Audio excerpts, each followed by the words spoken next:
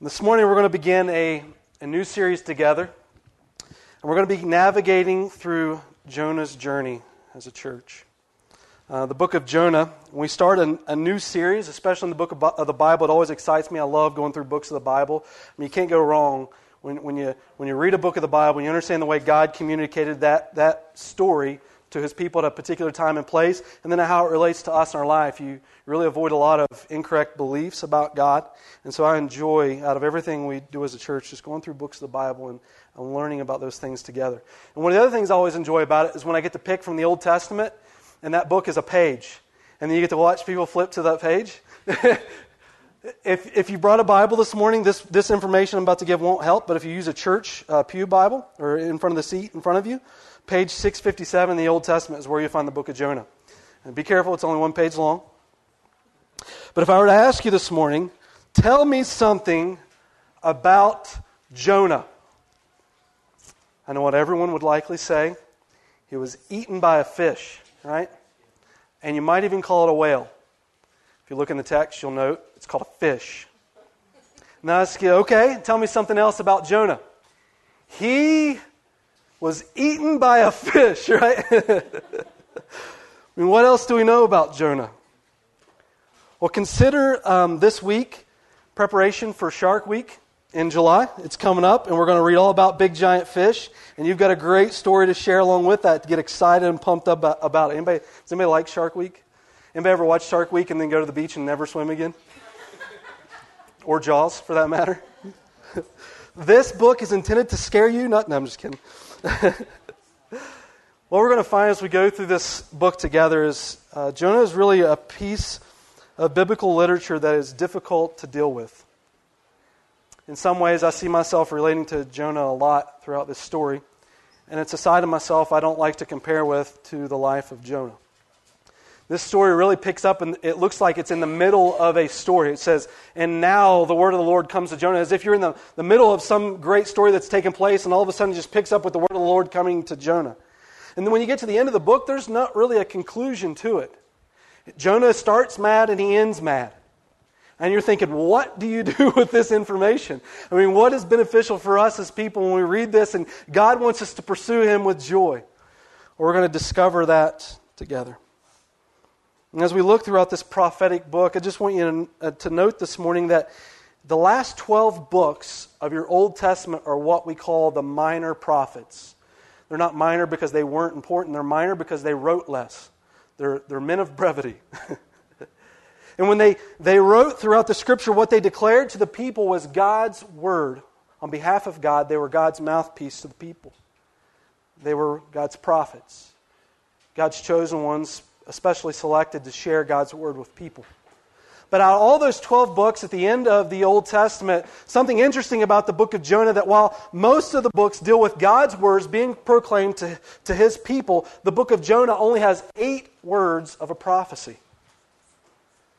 Matter of fact, what you get most of in the book of Jonah is just the internal struggle that Jonah goes with and goes through as he experiences God's calling on his life.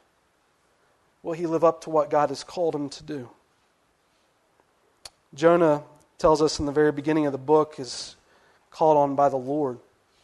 And here's what we know about the life of Jonah as we look just in other related scripture in 2 Kings chapter 14. It says this, concerning King Jeroboam II, he restored the border of Israel from the entrance of Hamath as far as the Sea of Arabah, according to the word of the Lord. That's all pertaining to the king, not Jonah. The God of Israel, which He spoke through His servant Jonah, the son of Amittai, the prophet, who is of Gath-Hepher. If you note in the time of Israel's history in this particular point, Jonah was a prophet selected by God to serve the Lord in what we call the northern part of Israel. In Israel's history, there was a king who took place. It was Saul who ruled over Israel, and then David followed after Saul, and then after David came his son Solomon. Right after the reign of Solomon, it tells us that the nation of Israel literally went through a civil war and split in two. The bottom half of Israel began to be referred to as the title of Judah, taking on the predominant name of the tribe that ruled in the southern half of the nation of Israel. The northern kingdom kept its common name of Israel, taking with it 10 of the tribes that were a part of Israel. Once Israel divided, the northern kingdom of Israel never had a godly king again to rule on the throne. The southern kingdom experienced periodic types of following after God and then falling back into sin. And Jonah is selected as a prophet of God in the northern kingdom of Israel under King Jeroboam. And as large as Israel's borders would ever get happens under the King Jeroboam. And Jonah, being a prophet of God, knows that his people, the nation of Israel, has no heart to follow after him. And Jonah is called to follow after the Lord and tells us he's from the town of Gath-Hepher. And it's significant for us to note about the location of which Jonah was from because it's very close in proximity to the town in which Jesus was from. A matter of fact, if you were to look at a map of Israel today, you would find the town of Gath-Hepher still in existence over 2,700 years later. And within an hour journey of walking from Gath-Hepher, you could be in the town of Nazareth. Gath-Hepher was a very small town, as was Nazareth. And as we read the story of Jonah, what we begin to find is there are some similarities towards the Savior who came to save us from our sins, and Jonah who's called to the nation of Israel to preach repentance. It tells us in this passage of Scripture in Jonah chapter 1 and verse 1, Jonah didn't ask for this calling from God, but the word of the Lord came to him. This is a period about 760 BC in which God's word comes to Jonah. We're not exactly sure how this happened, according to this passage of Scripture. If you were to read Hebrews chapter 1 and verse 1, it tells us in times past, God spoke to His people, or to many people, in many times and in various ways. Meaning this, God in times past used to select prophets to go proclaim His truth to people in all sorts of ways, in many various ways. And as you read the Old Testament, you see it happens in dreams, it happens in God just speaking to His prophets to share with people. It happens in visions.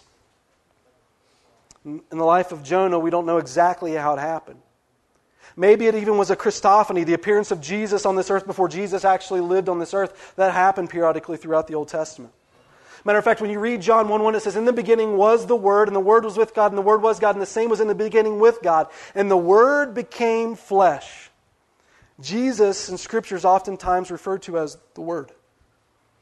It tells us in John chapter 1 and verse 1, the word of the Lord came to Jonah. Not a choice, but God had appointed him for this particular need. This morning, though, I just want to encourage you as we desire to find and discover God's will for our life, that we shouldn't seek just special revelation or appearance from God to communicate to us what He wants to do or wants us to do. See, Jonah lived in a time before the Old Testament was even formulated. He lived in a time before we had a New Testament. If you want to discover God's will for your life, most of what God desires for your life is found within His Word.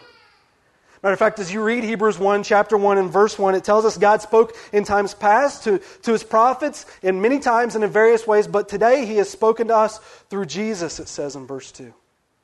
Meaning everything that God wanted for us to understand and accomplish in this world, everything that we should see to discover what God's will for us is in our lives is found in Jesus. That's why as you read the book of Genesis, you find that God promises to us a Savior who would come. You read through all of Scripture the promise of that Messiah who would be here. The Messiah comes, the Messiah dies for our sins, the church is established, and you get to the book of Revelation in the end, and Jesus wins. God has declared to you the results. And God's will for you can be made known in the Scripture. If you desire to know what God wants for you in His life, to experience God's calling, my desire for you, my begging of you would be become a student of God's Word. See what God has to share for your life. I'm always hesitant when people sometimes say that the Spirit of God directed him to do certain things, because the Bible tells us in 1 John chapter 4 and verse 1, "Brothers, believe not every spirit, because many false prophets have gone into this world." And my question to people who oftentimes say things like that without backing it up according to Scripture is, what spirit are you following? Because if what you're doing can't be matched with what God's Word says, it's not an obedience to what God would want you to do. And so it's important to understand the way God desires to communicate Himself through Scripture before you begin to share with other people what it is that God wants you to do without really knowing who that God is. Become a student of God's Word. Nonetheless, it says in this passage of Scripture that the word of the Lord came to Jonah. And this is what it says. We ask the question, well, why did God's word come to Jonah? He says in verse 2, "Arise, go to Nineveh, the great city, and cry against it, for their wickedness has come up before me." Jonah is told by God that his purpose and reasoning in which God is sharing his word for him is to go to Nineveh. Think about why Nineveh. God just all of a sudden woke up this morning and he says, "Jonah, I got up this morning and my map of the world was looking pretty good and I threw a dart and it happened to land on Nineveh. That must be where we should go today." Is that how it works? If you study the history that's taking place in the life of Jonah and the circumstances around Israel at this time, you'll become to understand that Nineveh is the capital city of the empire known as Assyria. Assyria at this time is a world-dominating power. And God is saying to Jonah, "Listen, Jonah, I want you to go to the largest city of the greatest empire that's existing on the face of the earth right now." It's as if he's saying to Jonah, "Jonah, if we want to change this place, this culture, these people for Jesus, you've got to get to the heart of the city that dictates the culture in which they obey and follow." It should be a circumstance that all of us examine as we see where God calls us in our lives. If we desire to see God just make some noise in a city, we get to the epicenter of that city or into a state, we get to the capital of that state, and we make a difference for Jesus. And God's interest is to change the wickedness of these Gentiles, it says, into the grace of God. It's a simple request for Jonah that we find in these scriptures. God just simply says, "Listen, Jonah, I've got a will for you. I'm not going to tell you everything that happens there, but Nineveh's wicked and I want you to go there." And I love the way that God works when He declares to us what His will is for our lives. It's as if God only directs us according to one step at a time. You know, when I was younger, a lot of times I would get asked the question, especially in high school and college, "Well, what are you going to do with your life?" According to most high school and college kids, we have no idea. And when we get to college, we're going to change our major about 20 times, and we still have no idea, right? Man, God, I get tired of this conversation. Just show me everything you want me to do with my life for the rest of my life. Just map it all out for me. But God doesn't do that for Jonah. And He doesn't do that for us. And I find one of the reasons that I think God is just more concerned about the next step that we take in our lives is that if He revealed to us every step of the way, we would become too overwhelmed and cower at what God has for us in store for our lives. It's too much to bear and handle as we examine it from beginning to end. And Jonah just is spoken of to the Lord, and God just simply says, "Listen, Jonah, all I want you to do right now is go to Nineveh because they're wicked." And recently we just had the Kentucky Derby ran. That's pretty close to where I live. People back east, they love their horses, especially in the state of Kentucky. If I could just tell you the one animal I will never get on in my life, it's a free-thinking animal that can run really fast. And but the cool thing about the Kentucky Derby, and if you watch some of these trainers who teach these animals to run, is some of them have a certain time in which they will show up to the race. Matter of fact, the recent race that was just ran this weekend, it said that one of the jockeys intentionally brought this animal to the race late or later than all the other horses. And the reason was the jockey had trained this animal to recognize that when this animal got prepared to run the race, and when he showed up to the track, the animal went into running mode, and it got really antsy about getting ready to run this race. And so the trainer wouldn't let the animal know when he was going to run the race until the race was about to start. Similar to us in our Christian lives. God is preparing us through the word of the Lord as we begin to learn and grow in Him, because He's got a race for us to run. He's got a purpose for us in our living. Whether it be the great city of wicked Nineveh or somewhere else that you may not choose to be like Jonah, God's got a plan for your life. God desires for you to learn and be taught in His Word that you may declare to other people what God would desire for them to know. And what we see in the life of the Ninevites, the people of Assyria, is that God is compassionate towards even the worst of sinners.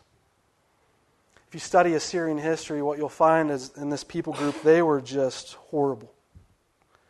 Something that would make the Geneva Convention of today cringe at what they would do to prisoners of war. Oftentimes when they would conquer a town or a city, they would go through and slaughter every man and every child and only leave the women alive. If they captured you as a prisoner, it was common for them to bind you up, dig a hole out in the middle of the desert, and bury you until just your head poked out of the sand and leave you for dead.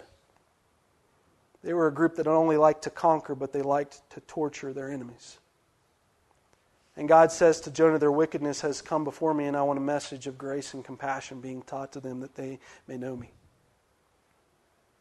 What we discover in Israel's history is by the year of 722, the northern kingdom of Israel is taken into captivity by these Assyrian people.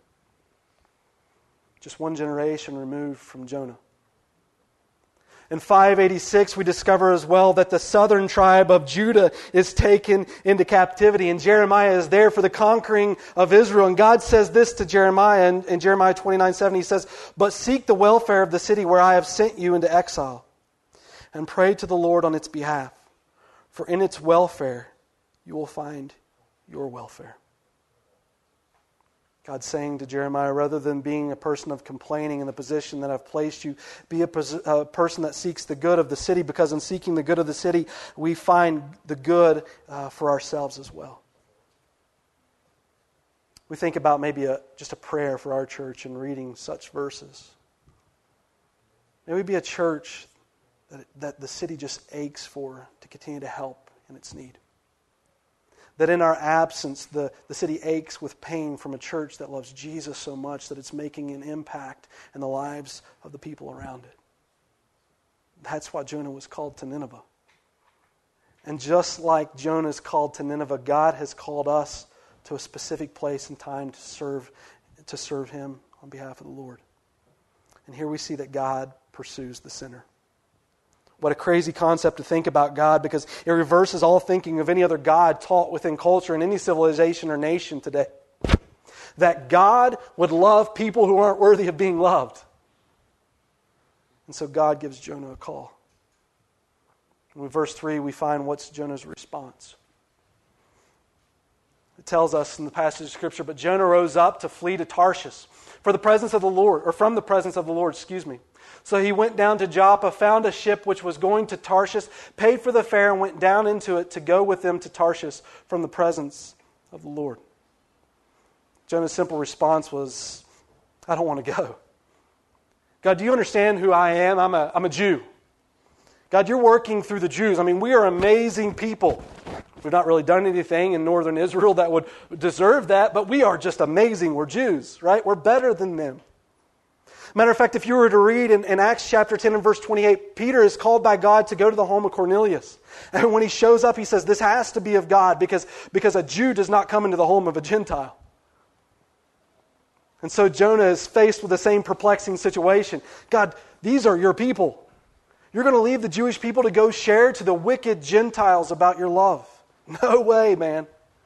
I'm fleeing to Tarshish. I know in this situation what some of us are left to think, man, if God came to me and He said to me in an audible voice to go, I would go, right? I mean, I'm better than Him. Let me ask it this way. If I were to say you had to spend your life serving God in Spain, or you had to spend your life serving God in Iraq, what would you choose? Tarshish is in Spain. Nineveh is in Iraq. There's not a lot of difference between Iraq when Jonah was around and Iraq today, is there?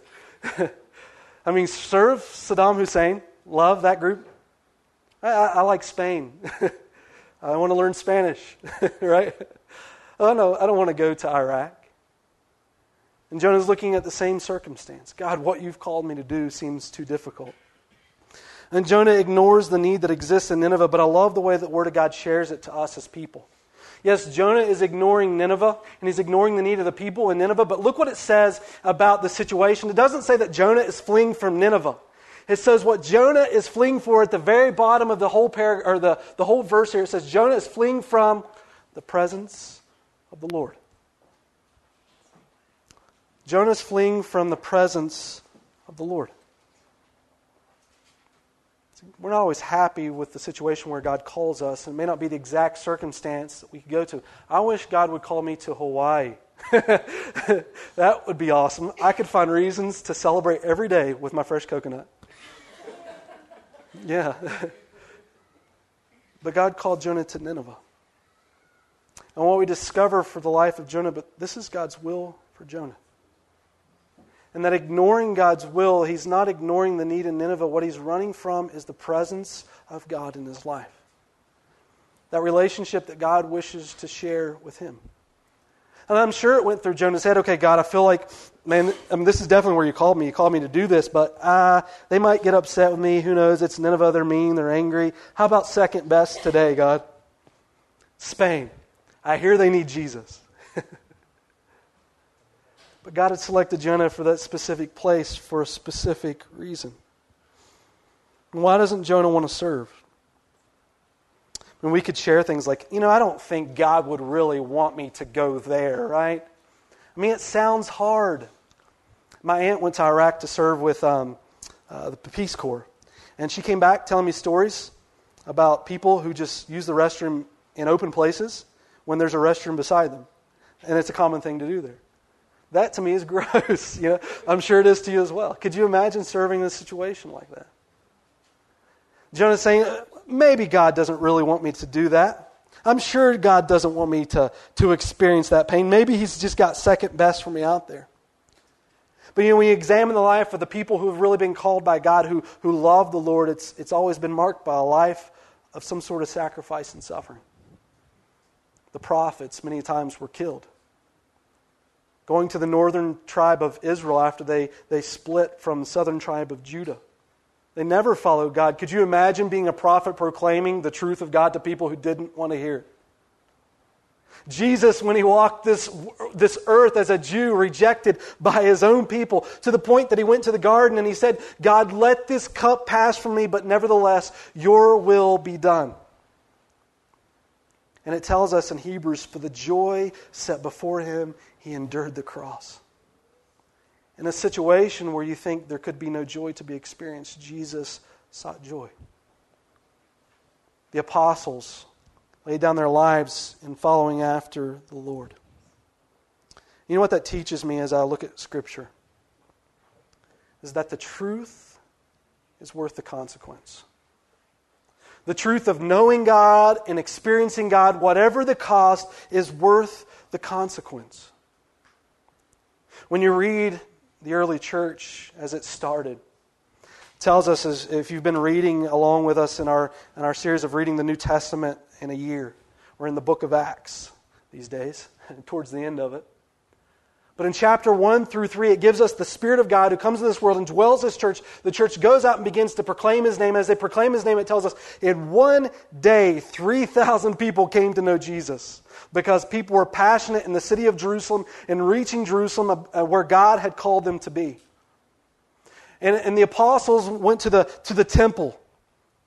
The place where Jesus was brought before trial. And he goes to the temple and he begins to proclaim outside of the temple the name of Jesus. And as he's proclaiming the name of Jesus, Peter and John are dictating this message to the people. And they see a lame man and he's healed. It tells us when this lame man's healed, more people came to listen to this message, and many more people came to trust in God. And as they came to trust in God, the leaders of the Jewish nation got angry. And they brought Peter and John before the Sanhedrin, the leaders. And they told them not to proclaim the name of God anymore. You think about that circumstance for a minute. They just saw Jesus on a cross. Not many days later, they're back at the temple proclaiming the name of Christ. How would you react now having come before those leaders? I know what I would have likely done. Whew, that was a close one, right? Do not take me back to that place. There's no way. Let's do it, but do it in secret. Let's do like house Bible studies. No one knows. We'll keep all the lights off. And let's share, right? That's the American way. We pray for prosperity. We pray for the sick people. We pray that God gives us comfort. We pray for all the nice things we can enjoy in life. But look what the apostles prayed for. It says, now, Lord, consider their threats and enable your servants to speak your word with great boldness. They left and didn't ask for any prosperity. They didn't ask for anything great to go their way. They just wanted boldness to share this message. That's how important they understood Jesus to be. The truth was worth the consequence to them. Jonah couldn't find the need to share God's word. Maybe one of the reasons, and this is just speculation, that Jonah didn't share God's word or didn't desire to share with the people of Nineveh It's because he was focused on the past, not looking to the future. You know, if we told Jonah at that moment, Jonah, God hasn't revealed his entire plan to you, but if these people don't repent and these people don't trust in Jesus, in 40 years, your people are going to be taken captive by these people that you hate so much. And your people are going to be slaughtered before your very eyes in torturous ways that you thought unimaginable. I wonder what Jonah's desire would have been then. But he looked at the nation of Assyria who were suppressing the people around him, and maybe even the Jewish people, and he's saying, man, no way. No way am I going to love them. No way am I going to extend the hand to them. I'm just going to sit here and complain about everything that I don't like about these people. I'm going to Spain. Kiss this job goodbye. And think about your circumstance. Have you ever lived in a place that was difficult to stand for Jesus? How did you react? Like Jonah or like Jesus? It depends on the day. It's true. It's absolutely true. But the point of the story, as we look at the life of Jonah, Jonah's testimony, Jonah's sharing of his story for us, is when we reach this conclusion, it's just unsettling when you get to the end of chapter 4 and you see that Jonah's heart never really changed for the place he was doing ministry for. And I think as Jonah, if Jonah wrote the book of Jonah, we have no reason to think otherwise, but if Jonah wrote the book of Jonah, what a story of regret this was. God's prophet called to do something for him of which he was used to doing, but he got to a circumstance where he just didn't want to anymore. If a prophet called by God through God's audible words could not surrender to God's will, how does that match up for us as people? Will we act like Jesus and pray as the disciples did for boldness, just to stand more clearly for Him, to see the lives and hearts of people change for the good of the city and the good of all people around, the good of the church, for everyone? Or do we act like Jonah and run?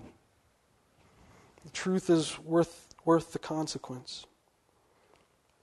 And in the end, we have no idea about the outcome. And one of the things maybe we can examine in the life of Jonah is the reason that he wasn't able to do ministry is because Jonah focused on himself rather than others. Jonah was more concerned what people would think about him going to the nation of Nineveh rather than what would happen in the life of the Ninevites as God's word was proclaimed. Could you imagine today if we just thought in our heads, okay, if this area was like 95% Christian, we better be ready. Study your Bibles because you're going to have a lot of Jesus sharing to do with people. But could you imagine the transformation that would take place if we were to dream that big? If we were to pray for that kind of boldness to share God's word, like the apostles, not like Jonah. Now I'm brought to a place in a portion of Scripture like this where I just fall to my knees. I say, God, forgive me for not having a vision as big as yours. For not seeing this city the way that you do. For this state. For this country. God, give me a heart that when you say go, I get up and run. You know, we looked the last 2 weeks what God's plan is for the church to go out into this world and make disciples and how to do that. God has called us to do that. It doesn't take an audible voice. God has said go. And rather than praying for comfort on a day or for a sick person, which are good things to pray for, we want our well-being, right? We want to not be sick. We want to live a healthy life. But man, what about the spiritual need of the people around you? What about when you knew that you should have shared Christ in a particular situation, but you held your tongue afraid to offend somebody? What about praying for boldness? You know, I know, and seeing Christians live out their lives, there are a small group of Christians who go to proclaim the name of Jesus and do it in such a spirit that it's really distasteful towards the overall body of Jesus. But I got to say, as a body of Christ, more oftentimes we err on the side of not saying something about Jesus rather than saying too much about Him. And what we need is boldness. Start thinking about the way Jesus can use you to proclaim His name, and rather than be a Jonah, be like Jesus. And we see as Jonah disobeys God, what type of circumstance this creates in the following verses. I'm going to breeze through this real quick because it's a large portion, knowing that the side's cut off, so I might throw in words for fun.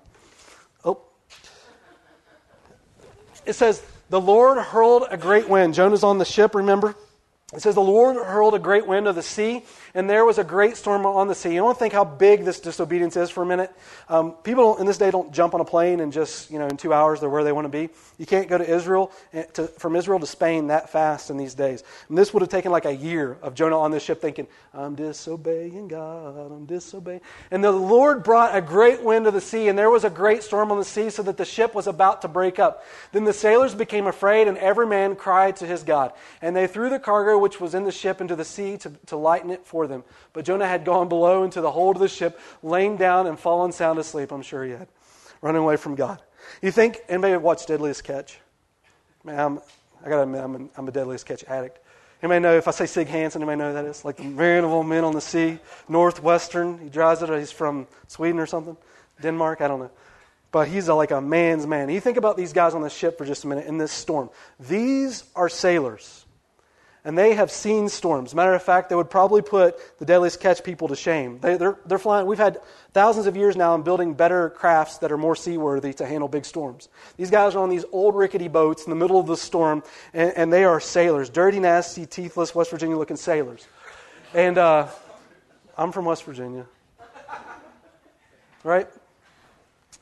And they're afraid, it tells us. So much so that they began to lighten the load. I should apologize if West Virginia people ever come here. Sorry. And they lighten the load.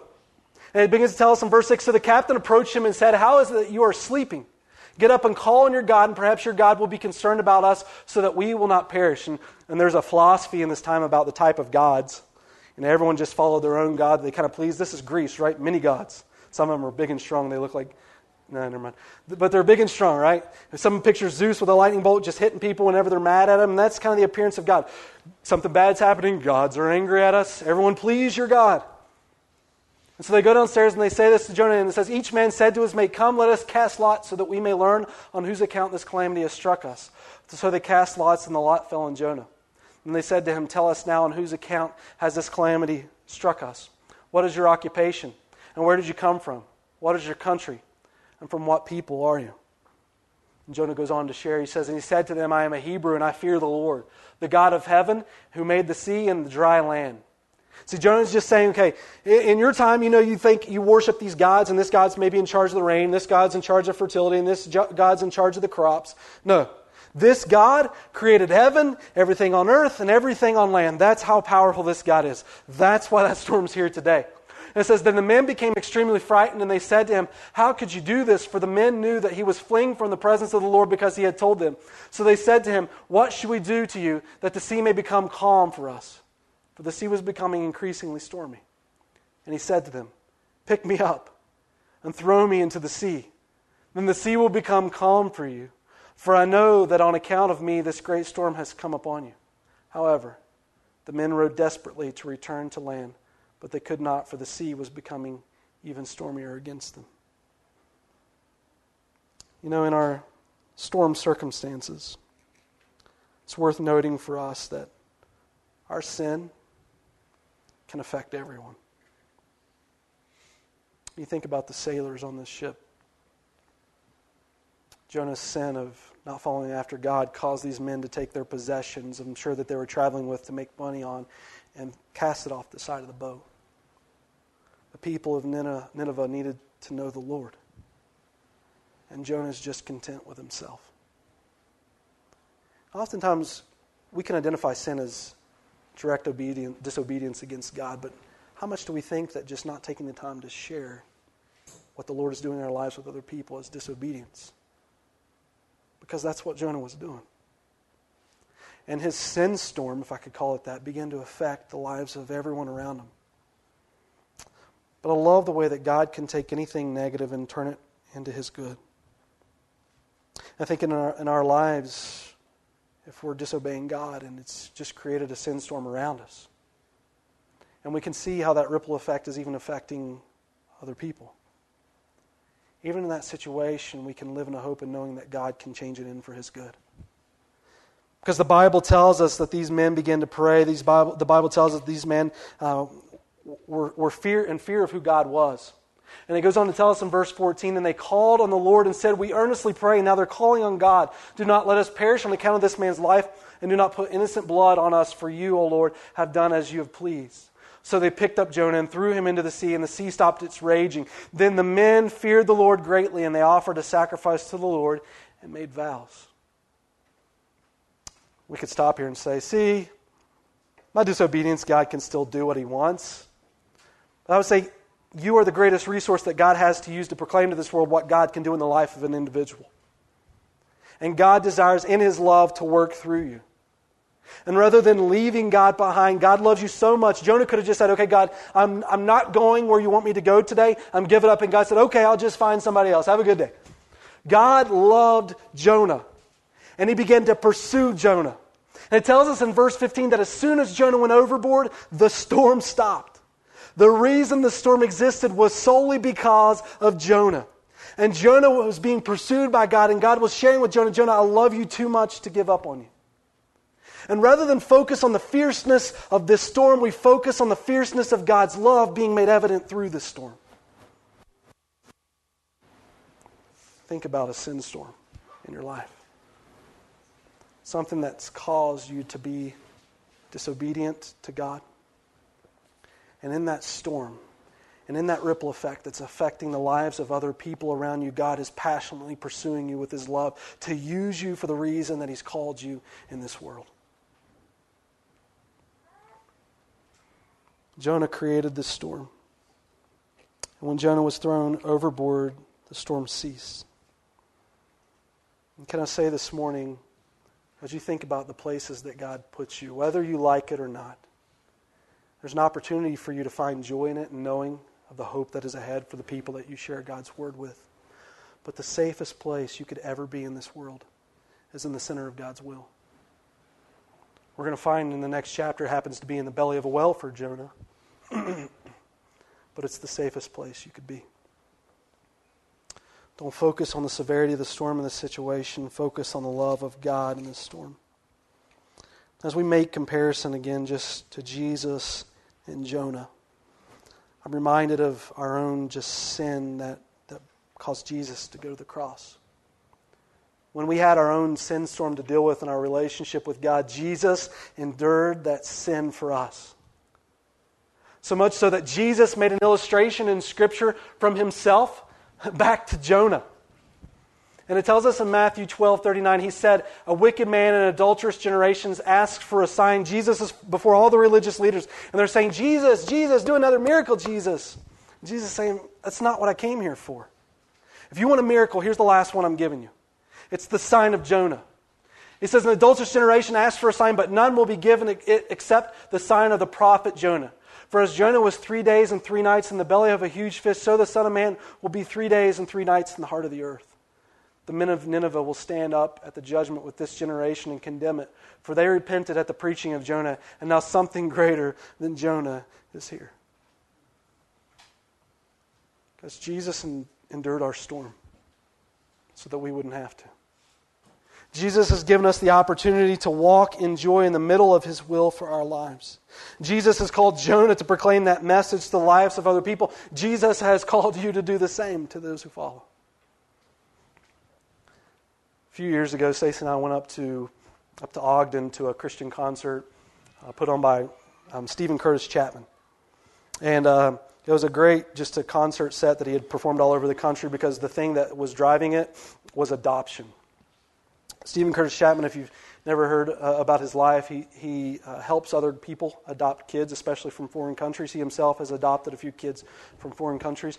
And he came to Ogden, and he raised some money while the concert was going on, raised some money, and then gave it to a family at the concert who was working to adopt a child but didn't have the financial means to do it. They were just a little short of what it required. It was all about adoption.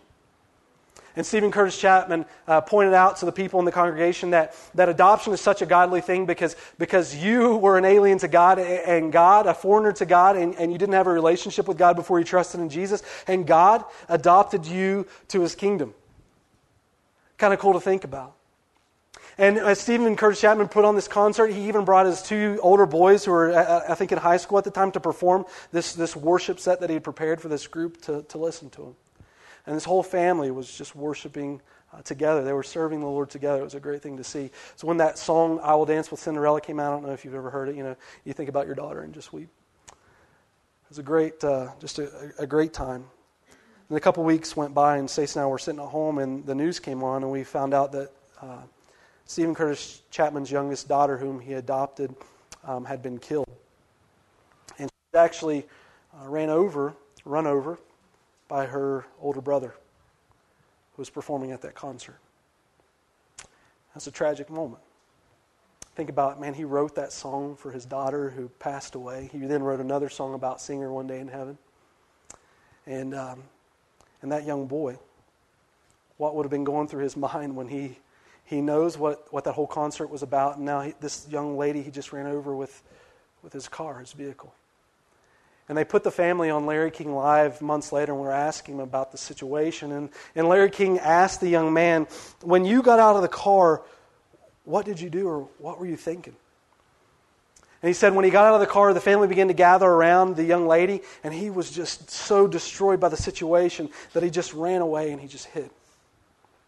Because he couldn't bear looking at the people that he shamed. He couldn't bear thinking about the circumstance that he was facing. And I think in our own lives, we can guilt-rid ourselves so much for what God wants to do through us that we just think about all the shame that's presented upon us, all the things that we've done wrong, and we just want to run and we just want to hide. But God in that storm is pursuing you. And the reason that family was allowed to be on Larry King that day is because that son began to experience the restoration of his relationship with his family and the people that he disappointed so much, and began to live again for the reason that God had created him. And his family gathered around him, and they loved him.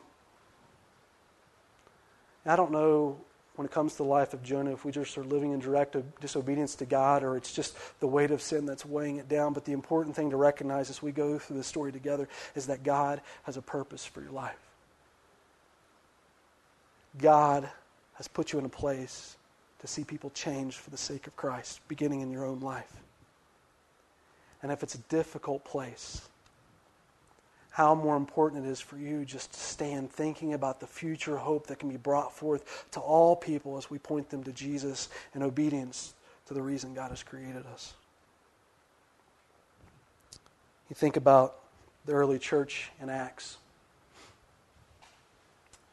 They were told not to proclaim the name of Jesus anymore. The Sanhedrin, they went out again and they proclaimed Christ one more time. And they were brought before the Sanhedrin one more time. And it says they called the apostles, and you think about these 12 guys for a minute, they called the apostles in and they flogged them. When they would flog people, it was usually a process done one at a time, sometimes two at a time.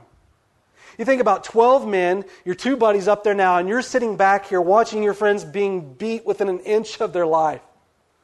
And then it's your turn. And then it says in verse 41, if we go on, they ordered them not to speak in the name of Jesus and let them go. And the apostles left the Sanhedrin, look at this next word, rejoicing. Because they had been counted worthy, to suffer disgrace for the name, referring to Jesus. And then it goes on to say that didn't stop them. Day after day in the temple courts and from house to house, they never stopped teaching and proclaiming the good news that Jesus is the Christ. That's contradictory to everything that I think about as an American Christian. How do you even fathom that? Rejoicing and suffering because you're so focused on Jesus, and then praying to be more bold, to then let it happen again. Think about the passion that they had to serve Christ because they knew the truth was worth the consequences. The reason Jonah's in our Bible today is so that we could learn from a story of regret on behalf of a prophet who rejected God. And Jonah messed up. He was so focused on himself and his own joy and pleasure in this world that he forgot the greater picture in which God had called him to serve. You know, this morning, this message is a hard one to think about, a hard one to start on when we go through this series. This is step one. Wait till step two. You know? I mean, if a prophet can reject God, what shot do I have? And Jesus is seen and has to be in our lives if we're to live the way God called us, more important to us than anything in this world, that we're willing to make the sacrifice to share His message. Because in that, people find freedom. It's a hard message to share with us this morning, but it's an important one. If God is calling you to live in a difficult place, will you serve Him? A place where you may be different just because you're following after Him. I mean, will you react like Jonah or will you react like Jesus? What kind of storm will it take for God to get your attention? Can you see the bigger picture in which God wants to accomplish in you? What an amazing story it would have been for Jonah if at the end of the book he sat back in the city of Nineveh and he watched this entire city repent and he said, you know what, God gave me a hand in all of this. This was a wonderful thing to be a part of. What an opportunity as a church family if we sit back and we think about the needs of our city and we go out into this world and proclaim His name with joy, and we can sit back one day and say, you know, God had called me to this place and I put my hand in obedience to Him in this, and we had a part of this. Can I tell you, maybe as a suggestion where to start this morning? It comes in Acts 4:29. Pray about boldness. Have you ever in your life prayed for boldness? It's not something that readily comes off the tip of our tongue when we think about the needs that we have as Christians. We just line them up, man. God, I don't have the amount to pay for this month. God, I'm feeling like I got a cold, and John is sick. Amen. Which is fine to pray. What about the boldness to carry out the mission that God has called you to? You think this morning we could just say this verse before the Lord, now Lord, consider their threats. Enable your servant to speak your word with great boldness.